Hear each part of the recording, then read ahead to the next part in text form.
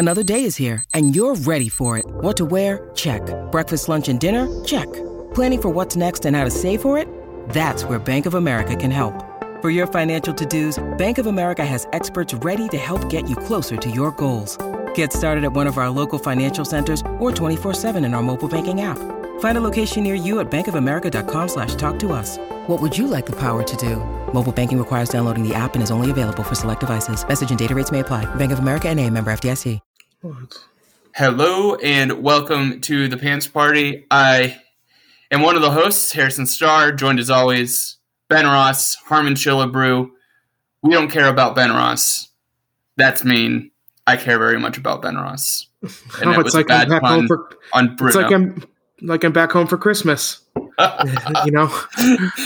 Yeah, whenever there's an infant involved or a toddler, you get relegated. How you doing, man? I'm good. No complaints. Been a little bit. Scheduling got off track last week, much like the Iowa basketball's travel plans. So, not the two are related, I think. So, here we're back. That's all that matters. Yeah, I was sick for 2.5 days and never took a COVID test. I probably should have, but the reason I didn't was because we were like snowed in.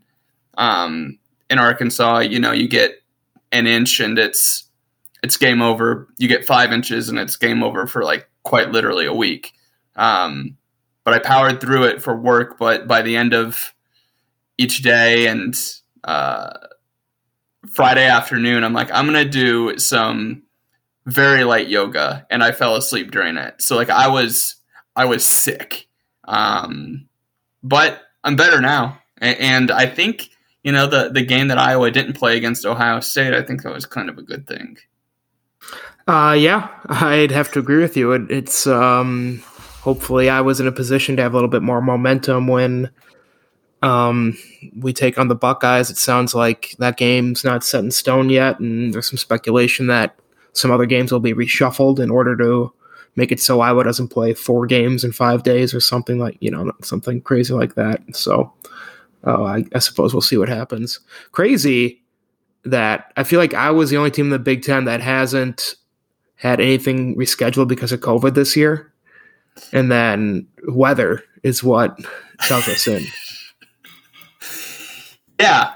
I found that incredible too. And the other thing I also found incredible was the head coach having 2 sons on the team and no one, him testing positive, Fran McCaffrey testing positive, presumably because he was sick, right? I mean, that's the assumption is he was sick. He had to get tested. And then the fact that Connor and Patrick, maybe they just don't hang out with their father anymore. They're living their own lives and are not close contacts technically. But the fact that Connor should be spending as much time around his dad as he can. His dad's been so nice to him. Oh, come on. Connor had a nice game against Penn State. I know. I mean, he's vindicated. I mean, Pat, we love Pat on this pod, so I don't feel bad. I don't feel bad about dragging Connor's name through the mud if I could say some nice things about his younger brother. No. I mean, I do think the tenor of this podcast is heavily pro McCaffrey. All of the McCaffreys. I think you go back and listen. Even the one like where the last one we're going losing on about Shoreline. We were losing Shoreline on this island a little bit. Maybe some conservation efforts can roost around this month and lead into March. But right now, it's definitely a seller's market or buyer's market, I think, on this island that you and I occupy. Yeah, we'll get into that in a little bit. Don't necessarily need to dive right into it, but Ben, I'm curious how have things been in Chicagoland? They're fine. I too. I was sick, but that was you already mentioned I got COVID on the last pod. I think I've been fine. Just making through. We got like 15 inches of snow between Wednesday and Thursday last week, or maybe it's Tuesday and Wednesday. It's pretty tough. tough out here, but I like the snow. It doesn't really bug me. And I'm going to move your question on to another question for you. I only wrote down one thing on my notes. Yeah. And I was in a situation where I was going shopping and I was looking at my fridge and I wanted to make sure I had a well-stocked fridge for one reason or another. Yeah. And I was opening it up and I had in my fridge, it consisted of eggs, spinach, and 7 different kinds of cheese. And let me ask you, and the cheese is getting there with my question to you is, what is the strangest snack that you eat regularly? Something that if someone wasn't close to you, they'd be like, what in the actual fuck is wrong with you? Lately, Ben, you know what I've gotten into? Yeah. Pop-Tarts. Okay. Pop-Tarts is funny. It's funny you bring up Pop-Tarts because me and my friends talk about Pop-Tarts all the time because there's a guy in our fraternity at Iowa who, I shit you not, would eat 7 Pop-Tarts a day. Like, that would just be all he eats. And so every time we go to like 7-Eleven, we just point at the Pop-Tarts and say, oh, it's such and such as, you know, who's that remind you of? And Pop-Tarts are fine because, like, they're dessert. Like, if you don't treat them like they're breakfast food, they're dessert. You pop in the toaster for a minute. Like, the hot fudge Pop-Tarts, they would have those at the rec hall at Iowa. And, like, they've certainly contributed to my freshman 38 pounds. So, like, I'm not yucking that yum at all. Okay. All right. So Pop-Tarts doesn't count. What flavor? I do certainly. Because I think there's only 2 good flavors. No, it's not true. I take that back. There's like 10 good flavors. But there are a lot of good flavors, I think, of Pop-Tarts. I just remembered cinnamon and got kind of excited. We get the Sam's pack, and it's wild cherry and blueberry. And I like blueberry. Christina likes cherry, so it works perfectly. I don't like either of those, so you guys are meant for each other. Yep. We are indeed. Then I think I like fruit. Like that's the thing. Like the strawberry one is really strong. Strawberry's good. I think it's very strong. I think here's my hot take about Pop-Tarts. I felt bad about getting them, considering what they are going through. I don't know, what do you mean? Things going on with their union or whatever. Oh, I don't know anything about that. Okay. This batch of Pop-Tarts could not be more definitively done by a group of executives who had to work on the line. Like, they're still tasty, but they're like off center. So like you get maybe like half an inch of all crust and then the frosting, and then like the frosting goes off the other edge, and it's just chaotic. It's like, come on, dudes. That's not to get too much into this, but like, I hate it when people say like low skill jobs because they're so important. I can't remember what, like, if you're working on the factory line of Pop-Tart Inc. for 38 years and all of a sudden, I mean, you don't want to cross a picket line, which more power to you. Love that. We're great. We're pro-union on this pod, probably. Like, and some scab comes in and thinks that the consistency and quality is going to carry over the same for something as simple as a Pop-Tart. It's just mindless. I can't remember what the company was, but they had scabs cross a picket line. I'm calling them scabs because I really don't know what else to call them, so I'm sorry if that's derogatory. And it's just easy, and it's kind of fun to say now. And you just saw them operating a forklift, and they dropped an entire pallet of whatever the product was, and it was like all over Twitter for a day. It's like, yeah, like, I mean, what'd you expect? Yeah. We don't need to dive too much into that, but you're exactly right. Like there are skills at every job that I could learn if I have to, but man, some people are so good. Some people are so good with Polymath. Yeah. My job is so low skill. I sit, like, when I say so low skill, I mean it's the lowest skill job out there. I sit in front of a word processor all day, 8 hours a day, writing puns. Like, anybody could freaking do this. But, anyway. Anyway, so that was a tangent. What I'm trying to ask is, how much cheese is too much cheese? So, so I guess to answer your first question is, I don't think I have a really weird snack at the moment. Does Christina? Here's what Christina does. This is incredible. I'm getting excited. She'll take a multitude of savory and sweet chip type things, put them together, create her own Chex Mix. It's really quite remarkable. Like it's not. There's these things called Bucky's Nuggies from Texas. Yeah, like spicy. They're like corn. Aren't those like the Buck Nugs? Aren't they corn and caramel basically? There's some of those. But there's a spicy version of those. Oh, so like she'll mix those in. She has like these sesame things from Trader Joe's that get in there. I love sesame sticks. Yeah. Whenever she does it, I kind of look at her weird, but I'm like, I've maintained this facade of like not actually trying any of them and just looking at them from afar. They look good every time. Whatever she comes up with, this medley, I call it. Needless to say, I don't think I have a weird snack. But so your second question. Hold on. Does she order Bucky's through the mail and get those delivered? Because it's only in Texas, right? She did once. Once. Yeah. Yeah. But we were back in Texas recently, so she was able to stock stuff. We were able to snack some of those. I don't think you can never have enough cheese. I think that's the answer, Ben. Thank you. Like I can think of a reason to have 7 cheeses, right? Like you got to have your Parmesan Reggiano or whatever Parmesan you do. Made cacio pepe. Yep, that's what I bought it for. Yep, you need that.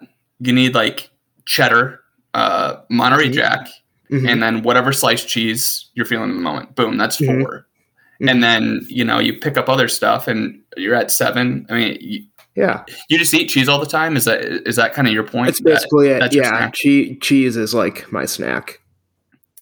I put it on, like I've got 2 different types of goat cheese. Put that on all my salads. Lately, I'm out of string cheese, and I can only afford to buy string cheese from Costco. So I haven't been able to make it to Costco recently. So lately, Aldi has been carrying like these cheese curds that I've never bought before, like fresh cheese curds in a bag, and they're so good. Just pop them like they're little potato chips, except they're cheese and way better. I can't recommend those highly enough. Fantastic stuff, Ben. Are you doing like the charcuterie board, or is it just exclusive cheese? It is me eating cheese from a bag in a half-lit room at all hours of the day, like a goblin right in front of my fridge, and then scurrying back to my web browser to fire off deals. Yeah, there's never enough cheese, Ben. Never enough cheese. And like it's got the protein too. Like, I mean, that's always like, I want to steal one of Elliot's little Colby Jack cheese sticks. I'll snag one of those, just scarf it down. Boom, boom, boom. Fantastic. I got hooked on cheese sticks when visiting my, niece a couple years ago. So that's how I got it. Another big Aldi cheese find was ricotta. Just eat that from the tub. That's another good one too. Is that a bridge too far? Your eyes just dropped to your stomach. I'm not going to knock it till I try it, Ben. I think that yeah, still like my issue. My issue is like, issue is the wrong word. My holdup is I put ricotta and mascarpone into kind of the same bucket, and like mascarpone is essentially cream cheese. Yep. And taking just a flat out bite of mascarpone seems a little too much, but I haven't. The ricotta, I think I have to. It's different. The texture is much different. It's not nearly as, what's the word, rich as cream cheese. Yeah.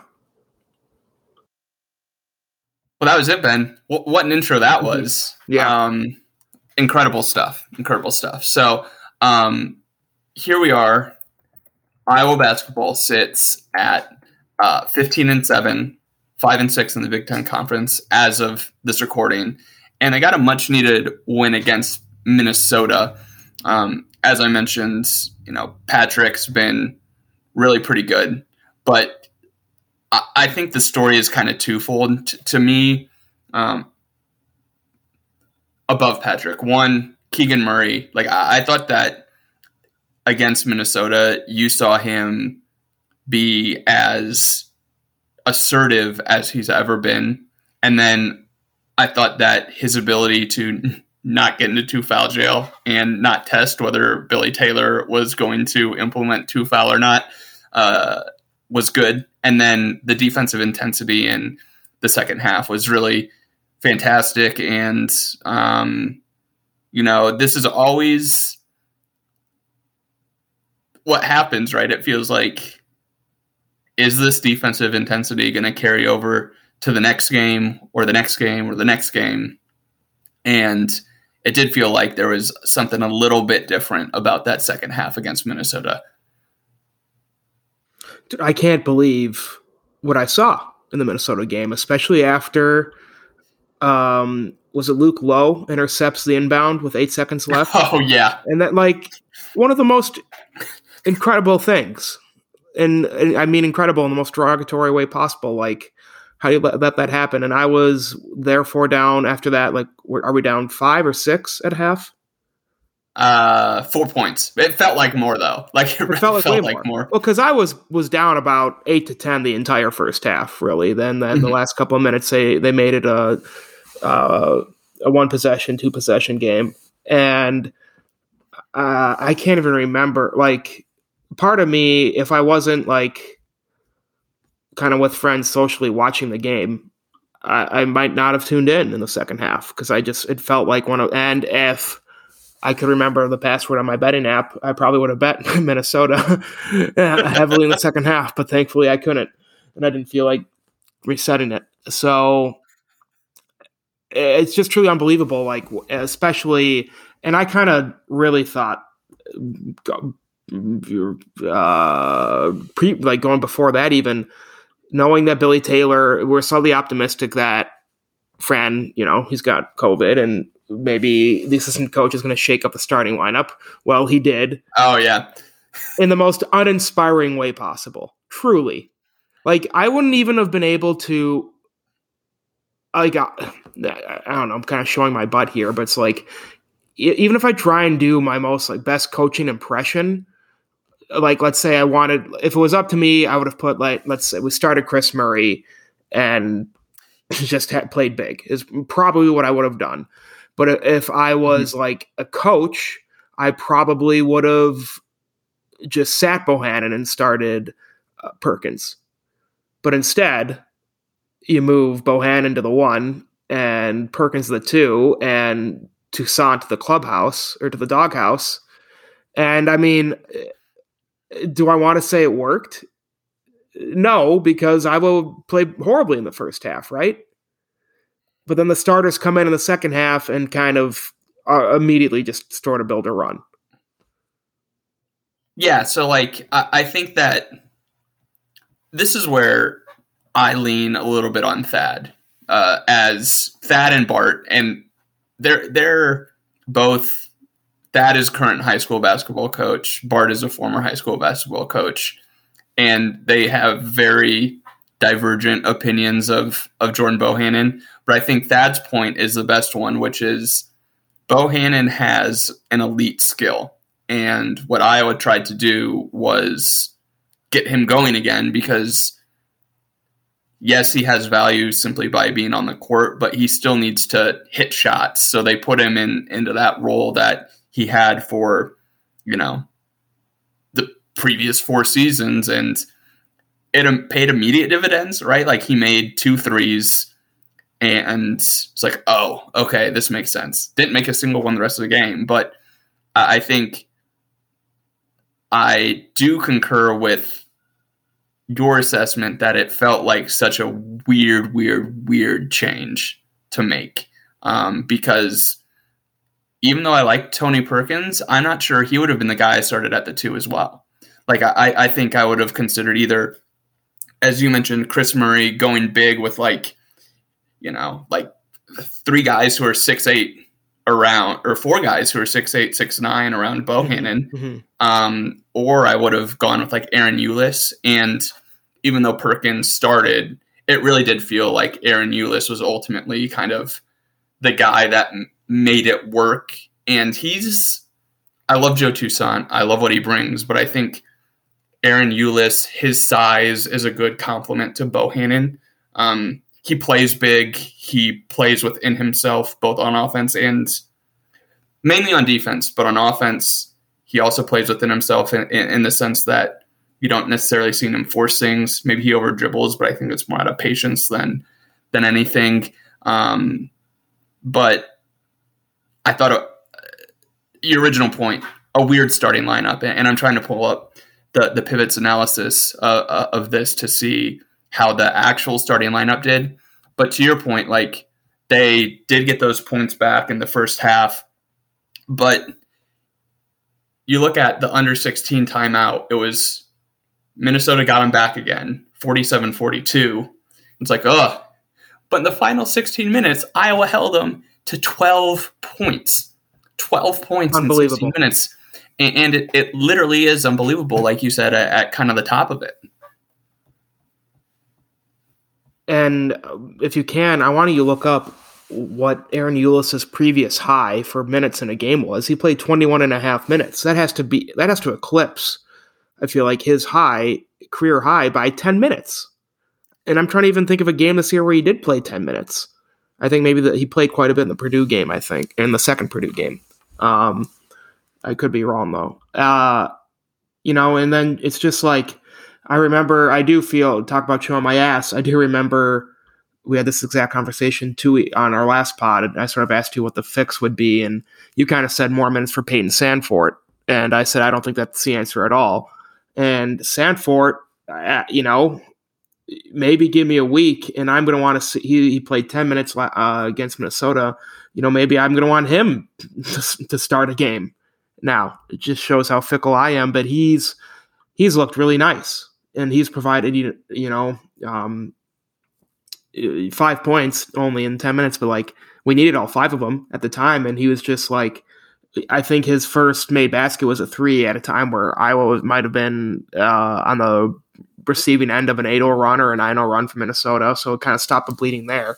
He just seemed to do a lot of things well, and I would like to see him a little bit more.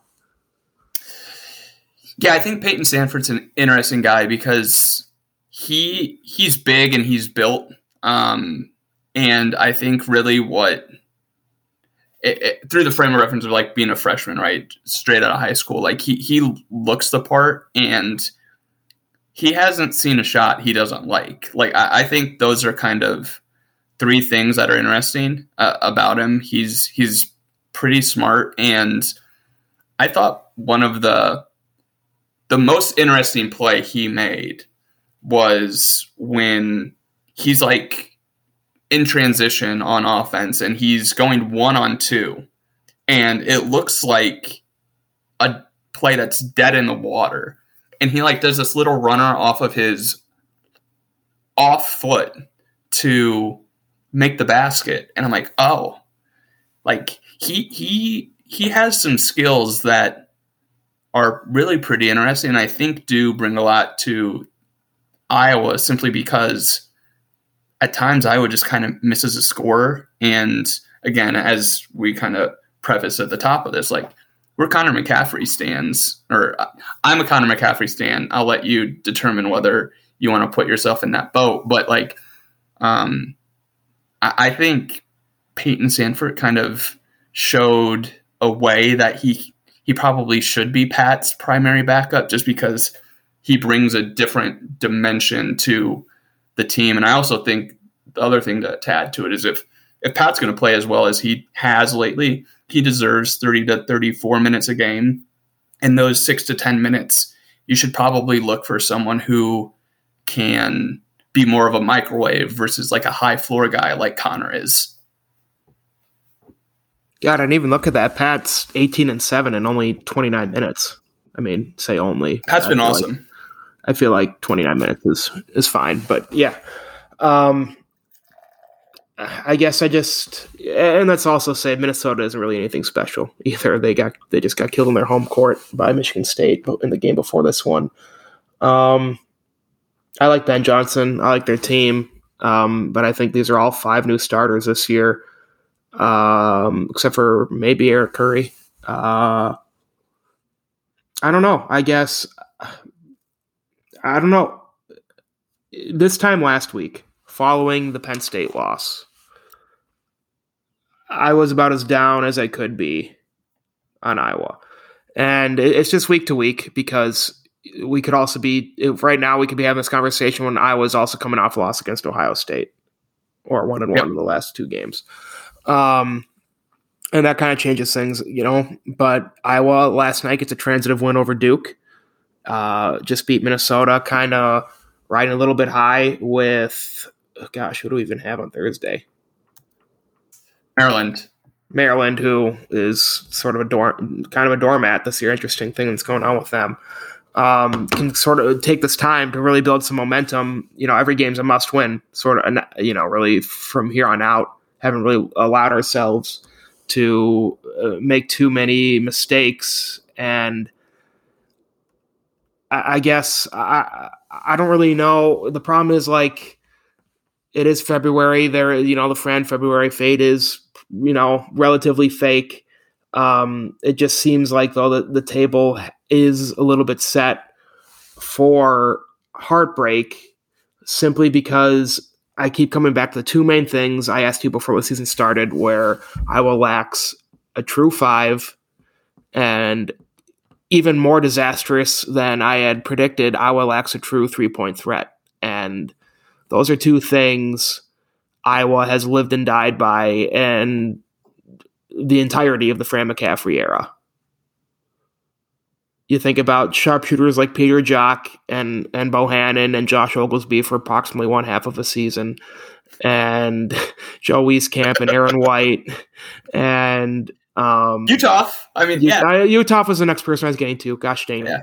Yeah. And then in terms of centers, obviously Luka Garza, but then Adam Woodbury and Gabe Olshaney weren't any slouches either. So, it's just kind of like, these are the Iowa Fran is missing those pieces, and the guys he sort of has replacing them aren't really anything new. I guess, like, trying to think of a forward, I can't think of a good comps to Toussaint or Perkins or Ulis or Pat or, Keegan. Obviously, it's like he does a lot of things I feel like Utah did, but he's not as good of a shooter, but he's, obviously better dribble drive, better around the rim. So I guess Fran's trying to build this Lego set with different pieces, I suppose.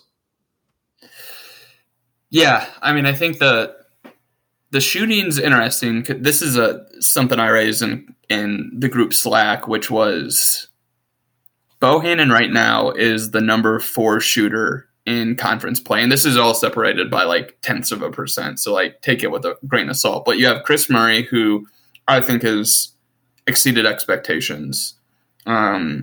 Keegan is above that, and then Patrick is actually above it as well. And I think I say this all the time, Noonlin on kind of a column to write, but I think where I'm ultimately settling in is if Patrick can find his ceiling, then I think Iowa can find theirs, and it can be higher than past ceilings that Iowa has had.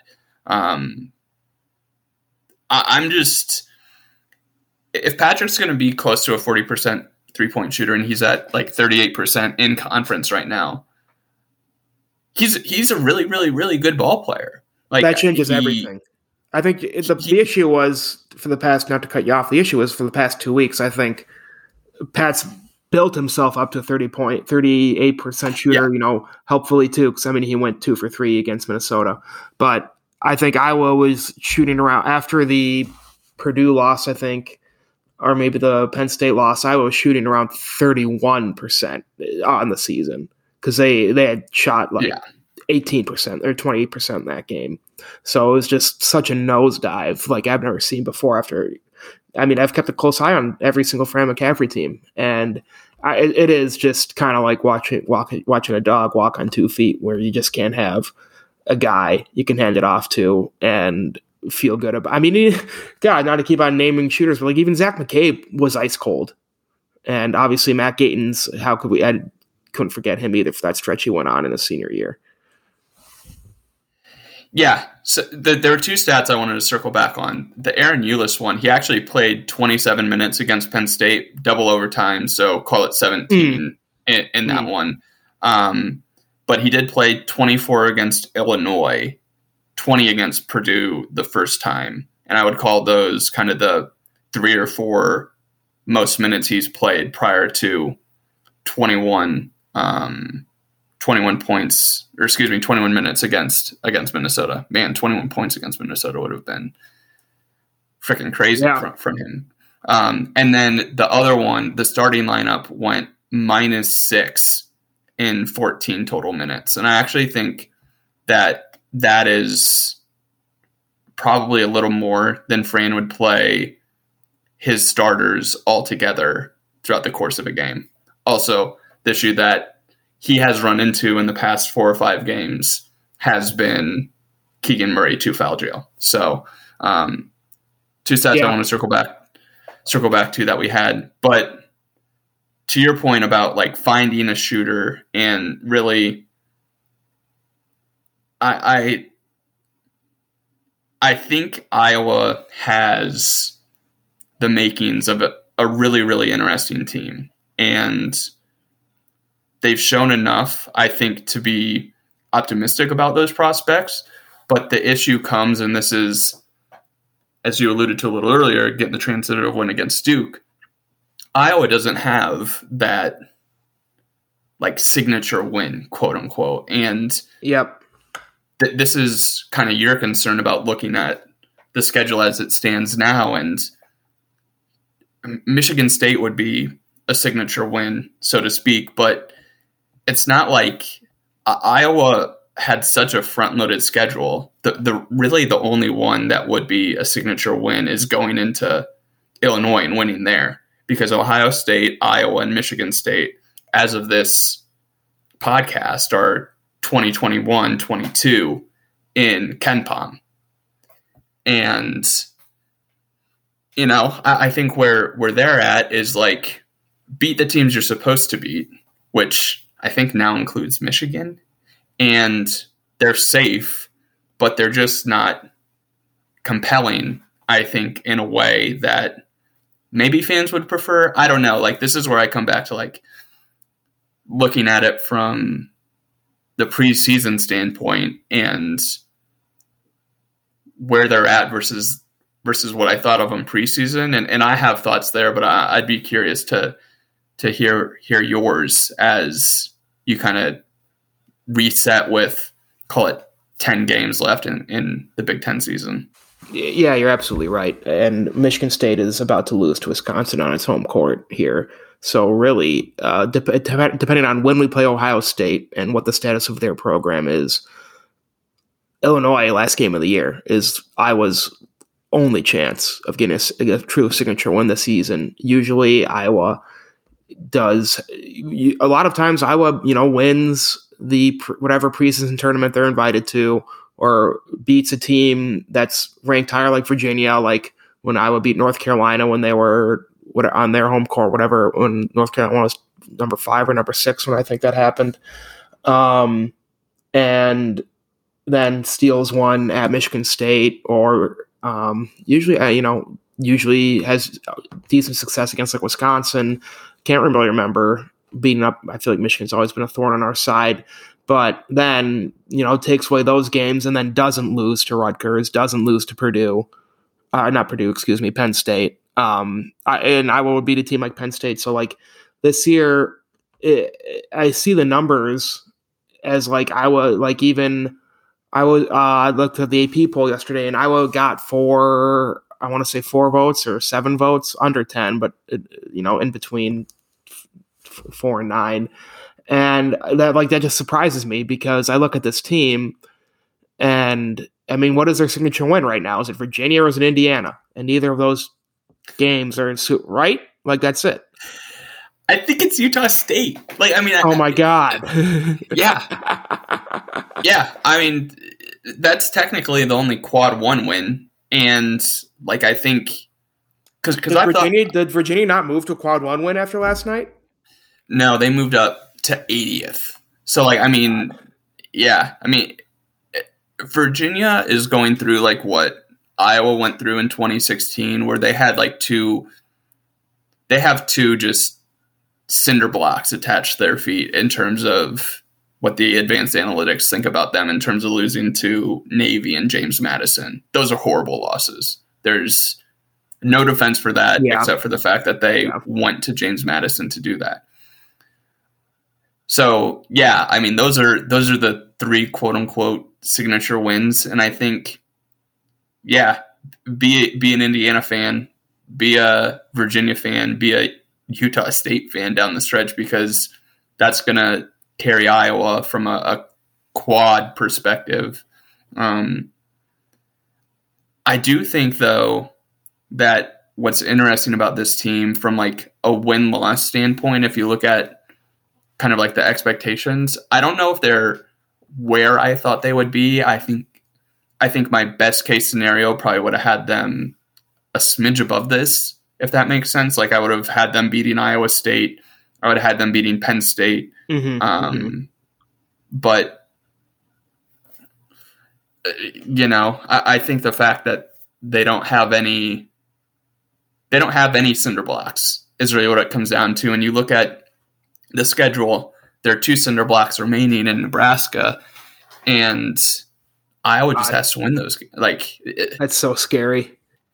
Yeah, get to 10 Big Ten wins and they're safe. And I think it's not a compelling resume, but it's one that gets you into the tournament considering the bubble that currently exists. I just don't think looking at the schedule, I just don't think 10 wins. And let's be honest, a first game exit in the Big Ten tournament gets Iowa into the dance, just simply because as long as I've been an Iowa fan, we've never caught a break. Iowa has never gotten the benefit of the doubt in the tournament in terms of tournament perspective. So I just don't see that changing this year with this team. The one time they did was actually 2017. And to your point, when we played Davidson? No, they peed down their leg against Indiana in the Big Ten tournament and ended up being a 1 seed in the NIT. Because that was a team that was okay, well, that proves my point. It does prove your point, yeah. Iowa will need to win a game in the Big Ten tournament, I think, to solidify that they're in. And I think that's ultimately your point, is get to 11 wins, including the Big Ten tournament, and they're probably safe. Yeah, I mean, or am I putting words into your mouth? Sorry. No. I think 10. So what? 10 more wins in addition to at least one Big Ten tournament win. Yeah, I mean, I'd feel better about that, but I'd feel a lot better if Iowa had 11 wins or 12 wins, and then a nice little run in the Big Ten tournament where we take down somebody in the second round, and then get pooped on in the third. But whatever.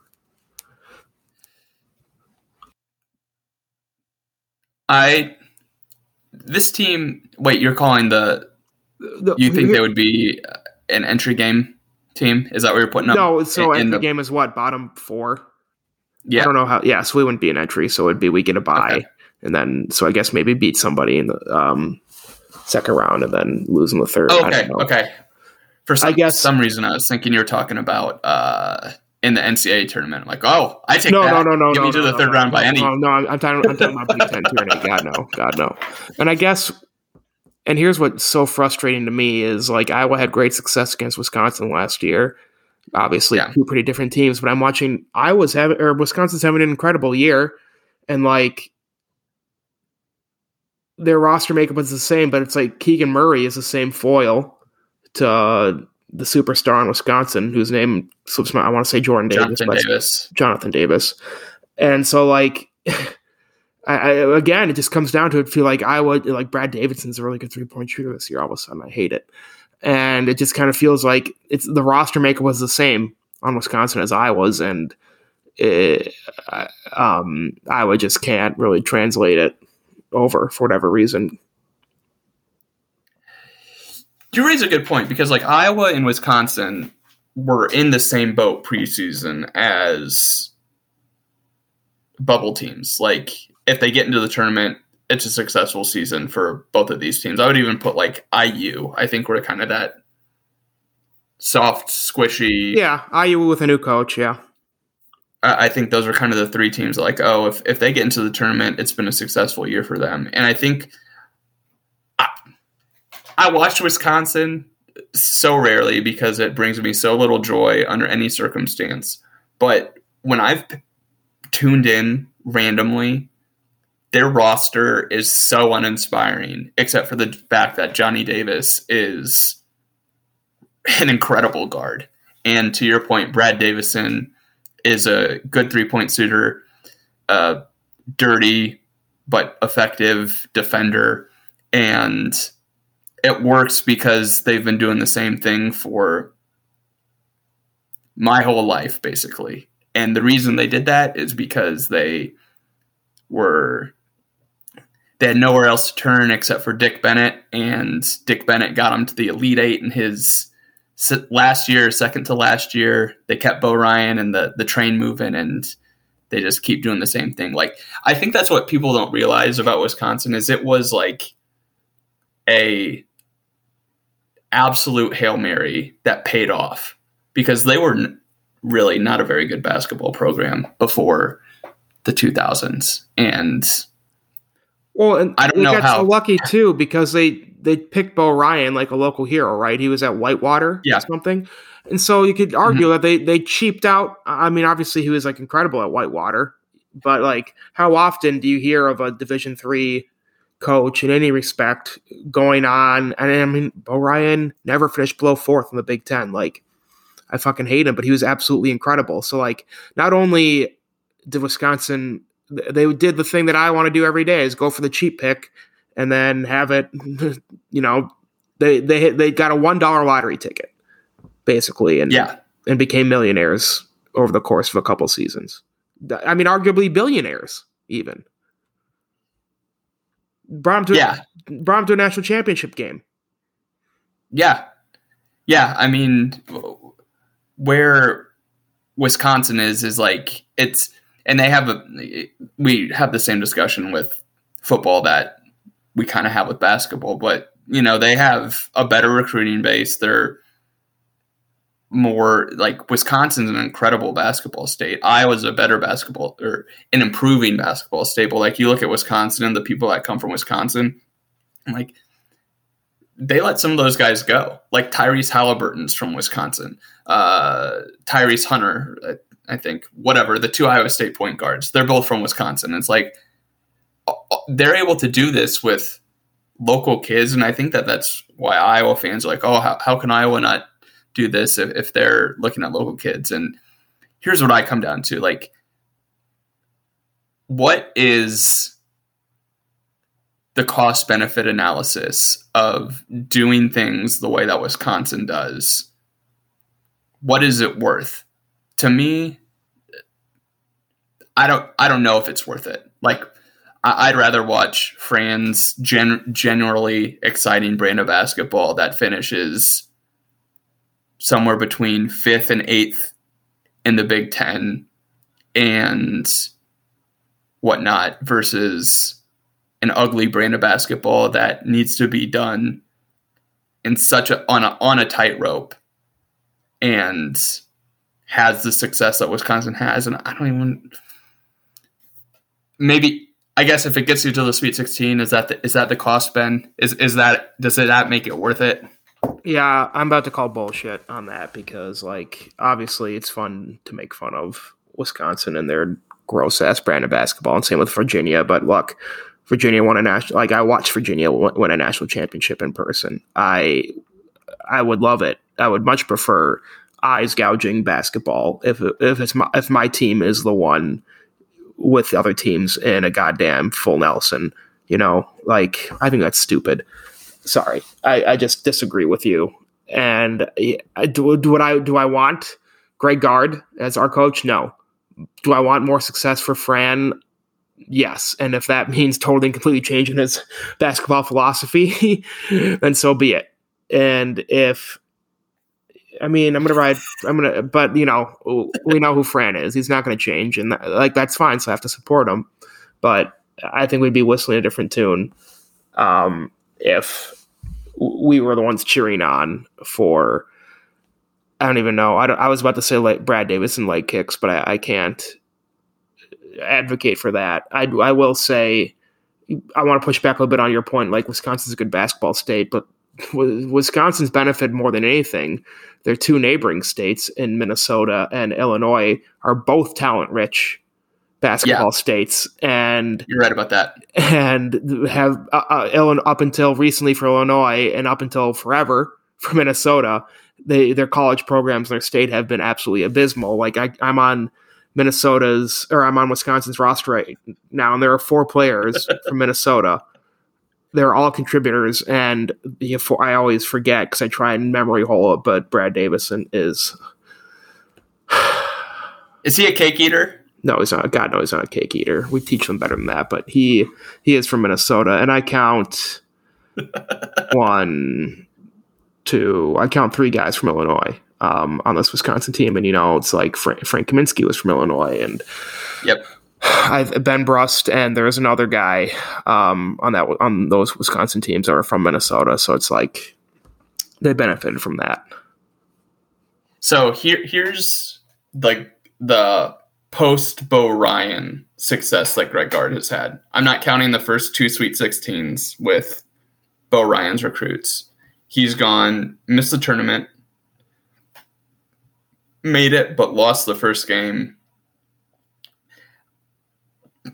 2020, rabbit out of the hat, winning the Big Ten, but the tournament was canceled. Oh, okay, yeah. One and done last year, and now I don't know if they're necessarily in the driver's seat, but they're absolutely in the driver's seat.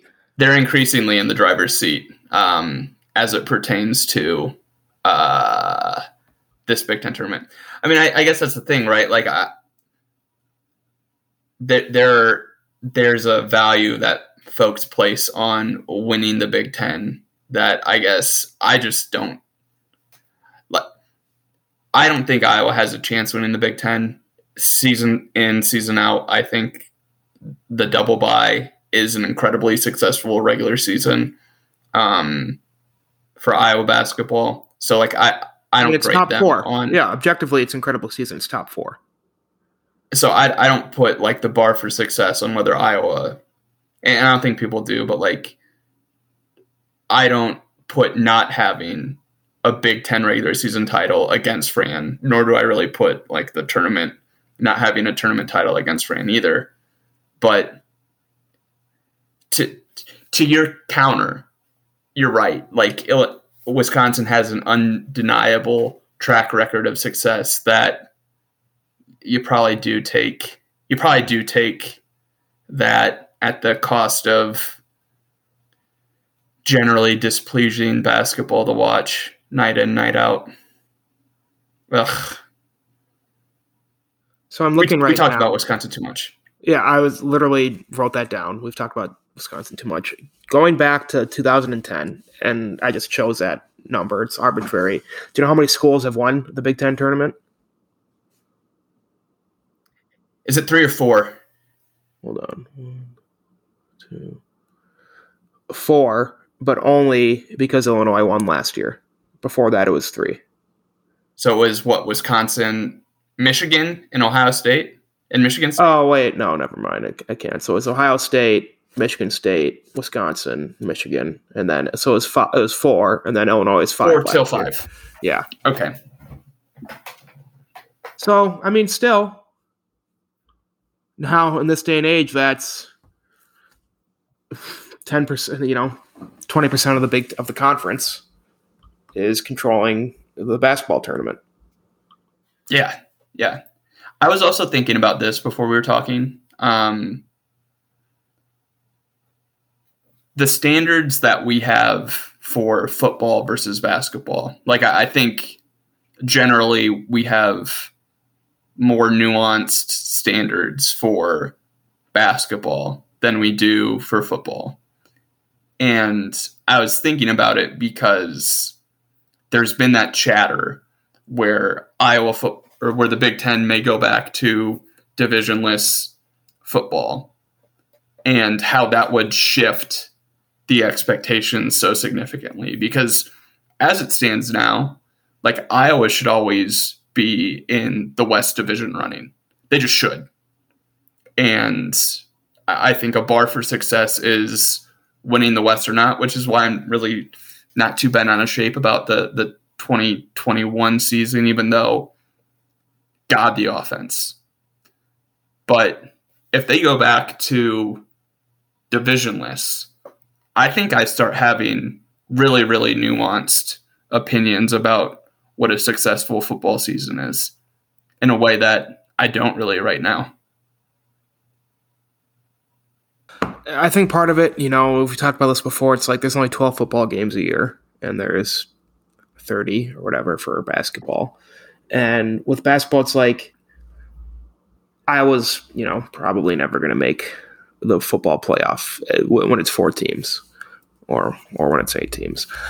But if Iowa makes it to the, I mean, it's just, if they make the Big Ten, to not the Big Ten tournament, the NCAA tournament, like, that's just fun. That's like an easy, first of all, it's like relatively quote unquote easy to make for Iowa and as a coach for Fran. And 2, it's a really, really easy thing for fans to point at as a measuring stick for success. And then once you get there, it's like, okay, Sweet 16s and then Elite 8s and so on and so forth. Whereas like with football, I mean, my demarcation for a good season is 10 wins, which is like, not like, yes, you cheer for it, but it's not like something you look forward to. It's like something I don't want to say expect, but it's like, it's really easy, especially when you look, it depends, obviously it changes with like schedule and everything, but it's like 10 wins you can usually rely on as a really great season. Before that, like for some of the lesser teams, it'd be get 6 wins, you know, bowl eligibility is like built into coaching contracts and things like that. So I just think, and then it's like also frustrating too, because then you'll see schools like Loyola and like George Mason and whoever, VCU, go on and do great things, and it's like, why can't Iowa, you know, just get hot? Like the recruiting numbers and all that. It's like, so it's just like this sort of, you always say bites of the apple. I don't know what I don't know what the. I'm trying to think of this fairy tale analogy, this star that they could reach for, that's always there, and it's, you just have to make the tournament to just get on the stepping stool, to have it just be out of your fingertips. And I guess my overall point is, like, I don't know. There's only been, you know, Michigan, Wisconsin, Michigan aren't those only 2 teams that have been in a national championship in recent memory? Michigan State's not done very well in the tournament recently, and I mean, so then we'll see what happens with Illinois and Purdue this year. I mean, Illinois lost to Loyola first game of this tournament last year, right? That was so sweet. Yeah, second round. Yeah, second round. I loved that game. That was awesome. Warmed my heart. Mm-hmm. So it's just like, I was always been on the side of these heartbreaks, and it's just always sort of the why not us? And I'm afraid, like, sometimes I don't know why it's not us. This year I know why it's not us for Iowa, I'm afraid. So the thing is, like, I think the teams that have had success that you're talking about, like the VCU or George Mason, is they've been chronically underseeded. And to me, I think about the one Iowa team that was aggressively underseeded, and it was that one against Tennessee in the play-in game. And it was there for them. Like, you go back and you look, and Tennessee was the 11th seed that came out of that game. They played a bad Massachusetts 6th seed, and then Mercer would have played the 14 seed Mercer. And it's such a fine needle to thread, and I think this is always why I say bites at the apple, because, like, you look at a Syracuse who has gotten in multiple times in like not necessarily that play-in game, maybe just ahead of that play-in game, but because they play, they get the bite at the apple. And, Boeheim's able to work his magic and win 2 games and get to the Sweet 16. Iowa's problem is they haven't gotten that benefit of the doubt that you've talked about before, where, okay, they're on the wrong side of the bubble, but we know what they're going to be once you get into the tournament. And I think that's something that like Syracuse specifically has benefited from. And I think about last year, right? Like a 2 seed should get to the Sweet 16. I'm not going to, I'm about to, but like a 2 seed should get there, and there's little excuse not to. But you look at how the other, highly seeded Big Ten teams did, and Ohio State lost in the first round. Michigan lost in the Sweet 16, but had, as I recall, a tough path even to getting into the Sweet 16. And then Illinois lost in the second round, and it's like those wins and losses happen all the time against good teams. And Iowa played the one team, I've complained about this so many times, they played the one team that didn't have to win to advance, that had, I was looking at this stat recently, like what would you have said was one of the best advantages that Iowa had last year in terms of like their roster makeup? I mean, besides having the National Player of the Year? Yeah, besides having the National Player of the Year. I mean, then have another NBA player behind him with Joe Wieskamp. Probably 2 NBA players, I think, is a good enough fucking reason for me. Yeah, and they were experienced. This is the one that stuck out to me. Yeah. They were incredibly experienced. They were a top 20 experienced team, according to KenPom. Oregon was even more experienced. Yeah. Fucking blew my mind. Yeah. And they were going up against Dana Altman, who's a really, really good coach. Like, I mean, he's a really, really good coach. Probably what, top 5 to 10. I know. I looked at his Wikipedia leading up to the game and like couldn't believe it, because Iowa has, I think Fran was 2-0 against him or something, right? They beat him when they had Bowl a couple years ago, and then I think he beat him in one of his some weird wonky game earlier both their tenures at their schools. So I think, at least for me, kind of overthinking is just like kind of shrugged off the Ducks for those couple between Iowa's success between France's success against Altman, and I wanted to tell myself that not playing a game was a disadvantage for Oregon. Oh yeah, I did that too. Yeah, of course. I mean, but that's just natural. That's only natural as fans. Yeah. And just like, what horrible luck, but eventually Iowa has to take that bite of the apple, where maybe it's this year. Maybe this is the year where Iowa gets in as a 10 or 11 seed and they squeak by the team that they're playing and face a team that upset the higher seed.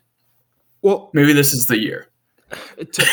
Talking about you just get there. Talk about the things that the lies we tell ourselves is like, yes, I want to now agree with you, because it's like, I complained at the beginning of this podcast is Iowa lacks a true 3-point shooter and a true center. And those are the things that has helped Iowa win in Big Ten play.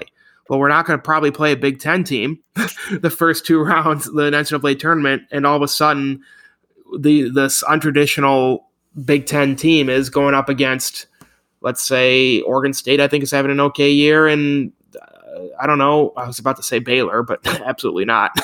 I don't know, some like Providence or UConn, whatever, some Big East team. Yeah, Providence is a great one. Yeah, who I think is like supposed to be like, aren't they top 5, and then they're like number 225 in KenPom or something crazy like that.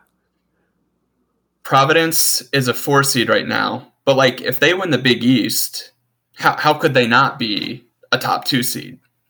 Right. So, I mean, fine, book it. Iowa Sweet 16. What are the locations this year? I'm kidding. Don't look that up. I'm going if it's in Fort Worth. That the first round. I've already committed to that. Wow, that's neat. Mentally, if Iowa goes, you're going to Fort Worth no matter what. I did the go to the first round, and no matter what, I went and saw Kansas play someone, and then Michigan State, Miami. You just miss out on too much of what makes March Madness great if you go for some random pairing. So I'm only going to go if I was there. But that first weekend was made for. That's better than any drama on television. Yeah, I'm already took. You have to watch it at home. Yeah, no, not at home. Or unless you have a fancy 2-3 TV setup situation, you just gotta go anywhere you can get multiple eyes. Oh, that's screens. Fair.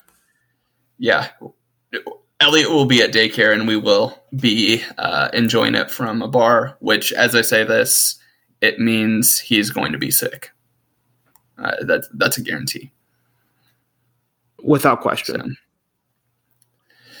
So Ben, we've ran the gamut on Iowa basketball. I think that was a pretty successful podcast in that respect, and I wanted to close with a Iowa football Palace Intrigue Minute.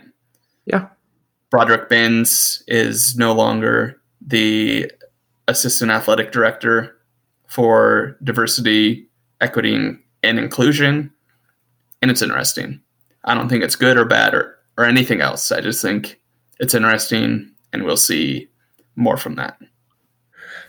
Yeah, I mean, I'm not going to comment because talk about Palace Intrigue. This is something we have these are kind of uncharted waters. This is a new thing for the Iowa program, and my whole the only thing I'll say about it is, and I can't remember if I said this on the pod last week or 2 weeks ago, but it was like my whole thing was what happens to Broderick Binns now with the dissolution of that committee. So I'm glad. You did say that. I am glad that we do know what happens to Broderick Binns. I don't want to say how I feel about it because I just don't know. But I'm glad that he's still has a job. He still is working on behalf of the university. I've only got great things to say about him. So I just hope that he can keep on doing work that he thinks is meaningful and has an positive impact. Absolutely agree. And I think that the positive way to spin it is it was someone who came into the role to create something meaningful. He's leaving the role having created something meaningful. And I don't think that can be denied for as much drama as I may want to look and find and may exist, but I think the starting point from his role to the finishing point for his role was a success by almost every measure. What is on every sign in every campground in America? Only you can prevent forest fires. That and leave your campsite in better condition than when you found it. There it is, Ben. So we'll leave this podcast in a better position than we found it. Pleasure talking to you as always, my man. It's a good time. Let's not let this go 2 weeks. I think that's the last week I think I was ready to worry. We would have been able to pod if Iowa and Ohio State played, probably, right? We were going to do an Instapod, weren't we? Oh, you're right. I would have fought through that. It was still Thursday. It was still Thursday. Yeah. You're an athlete. I have my moments, Ben. Mm-hmm. I have my moments. Mm-hmm. Alrighty. Talk to you later.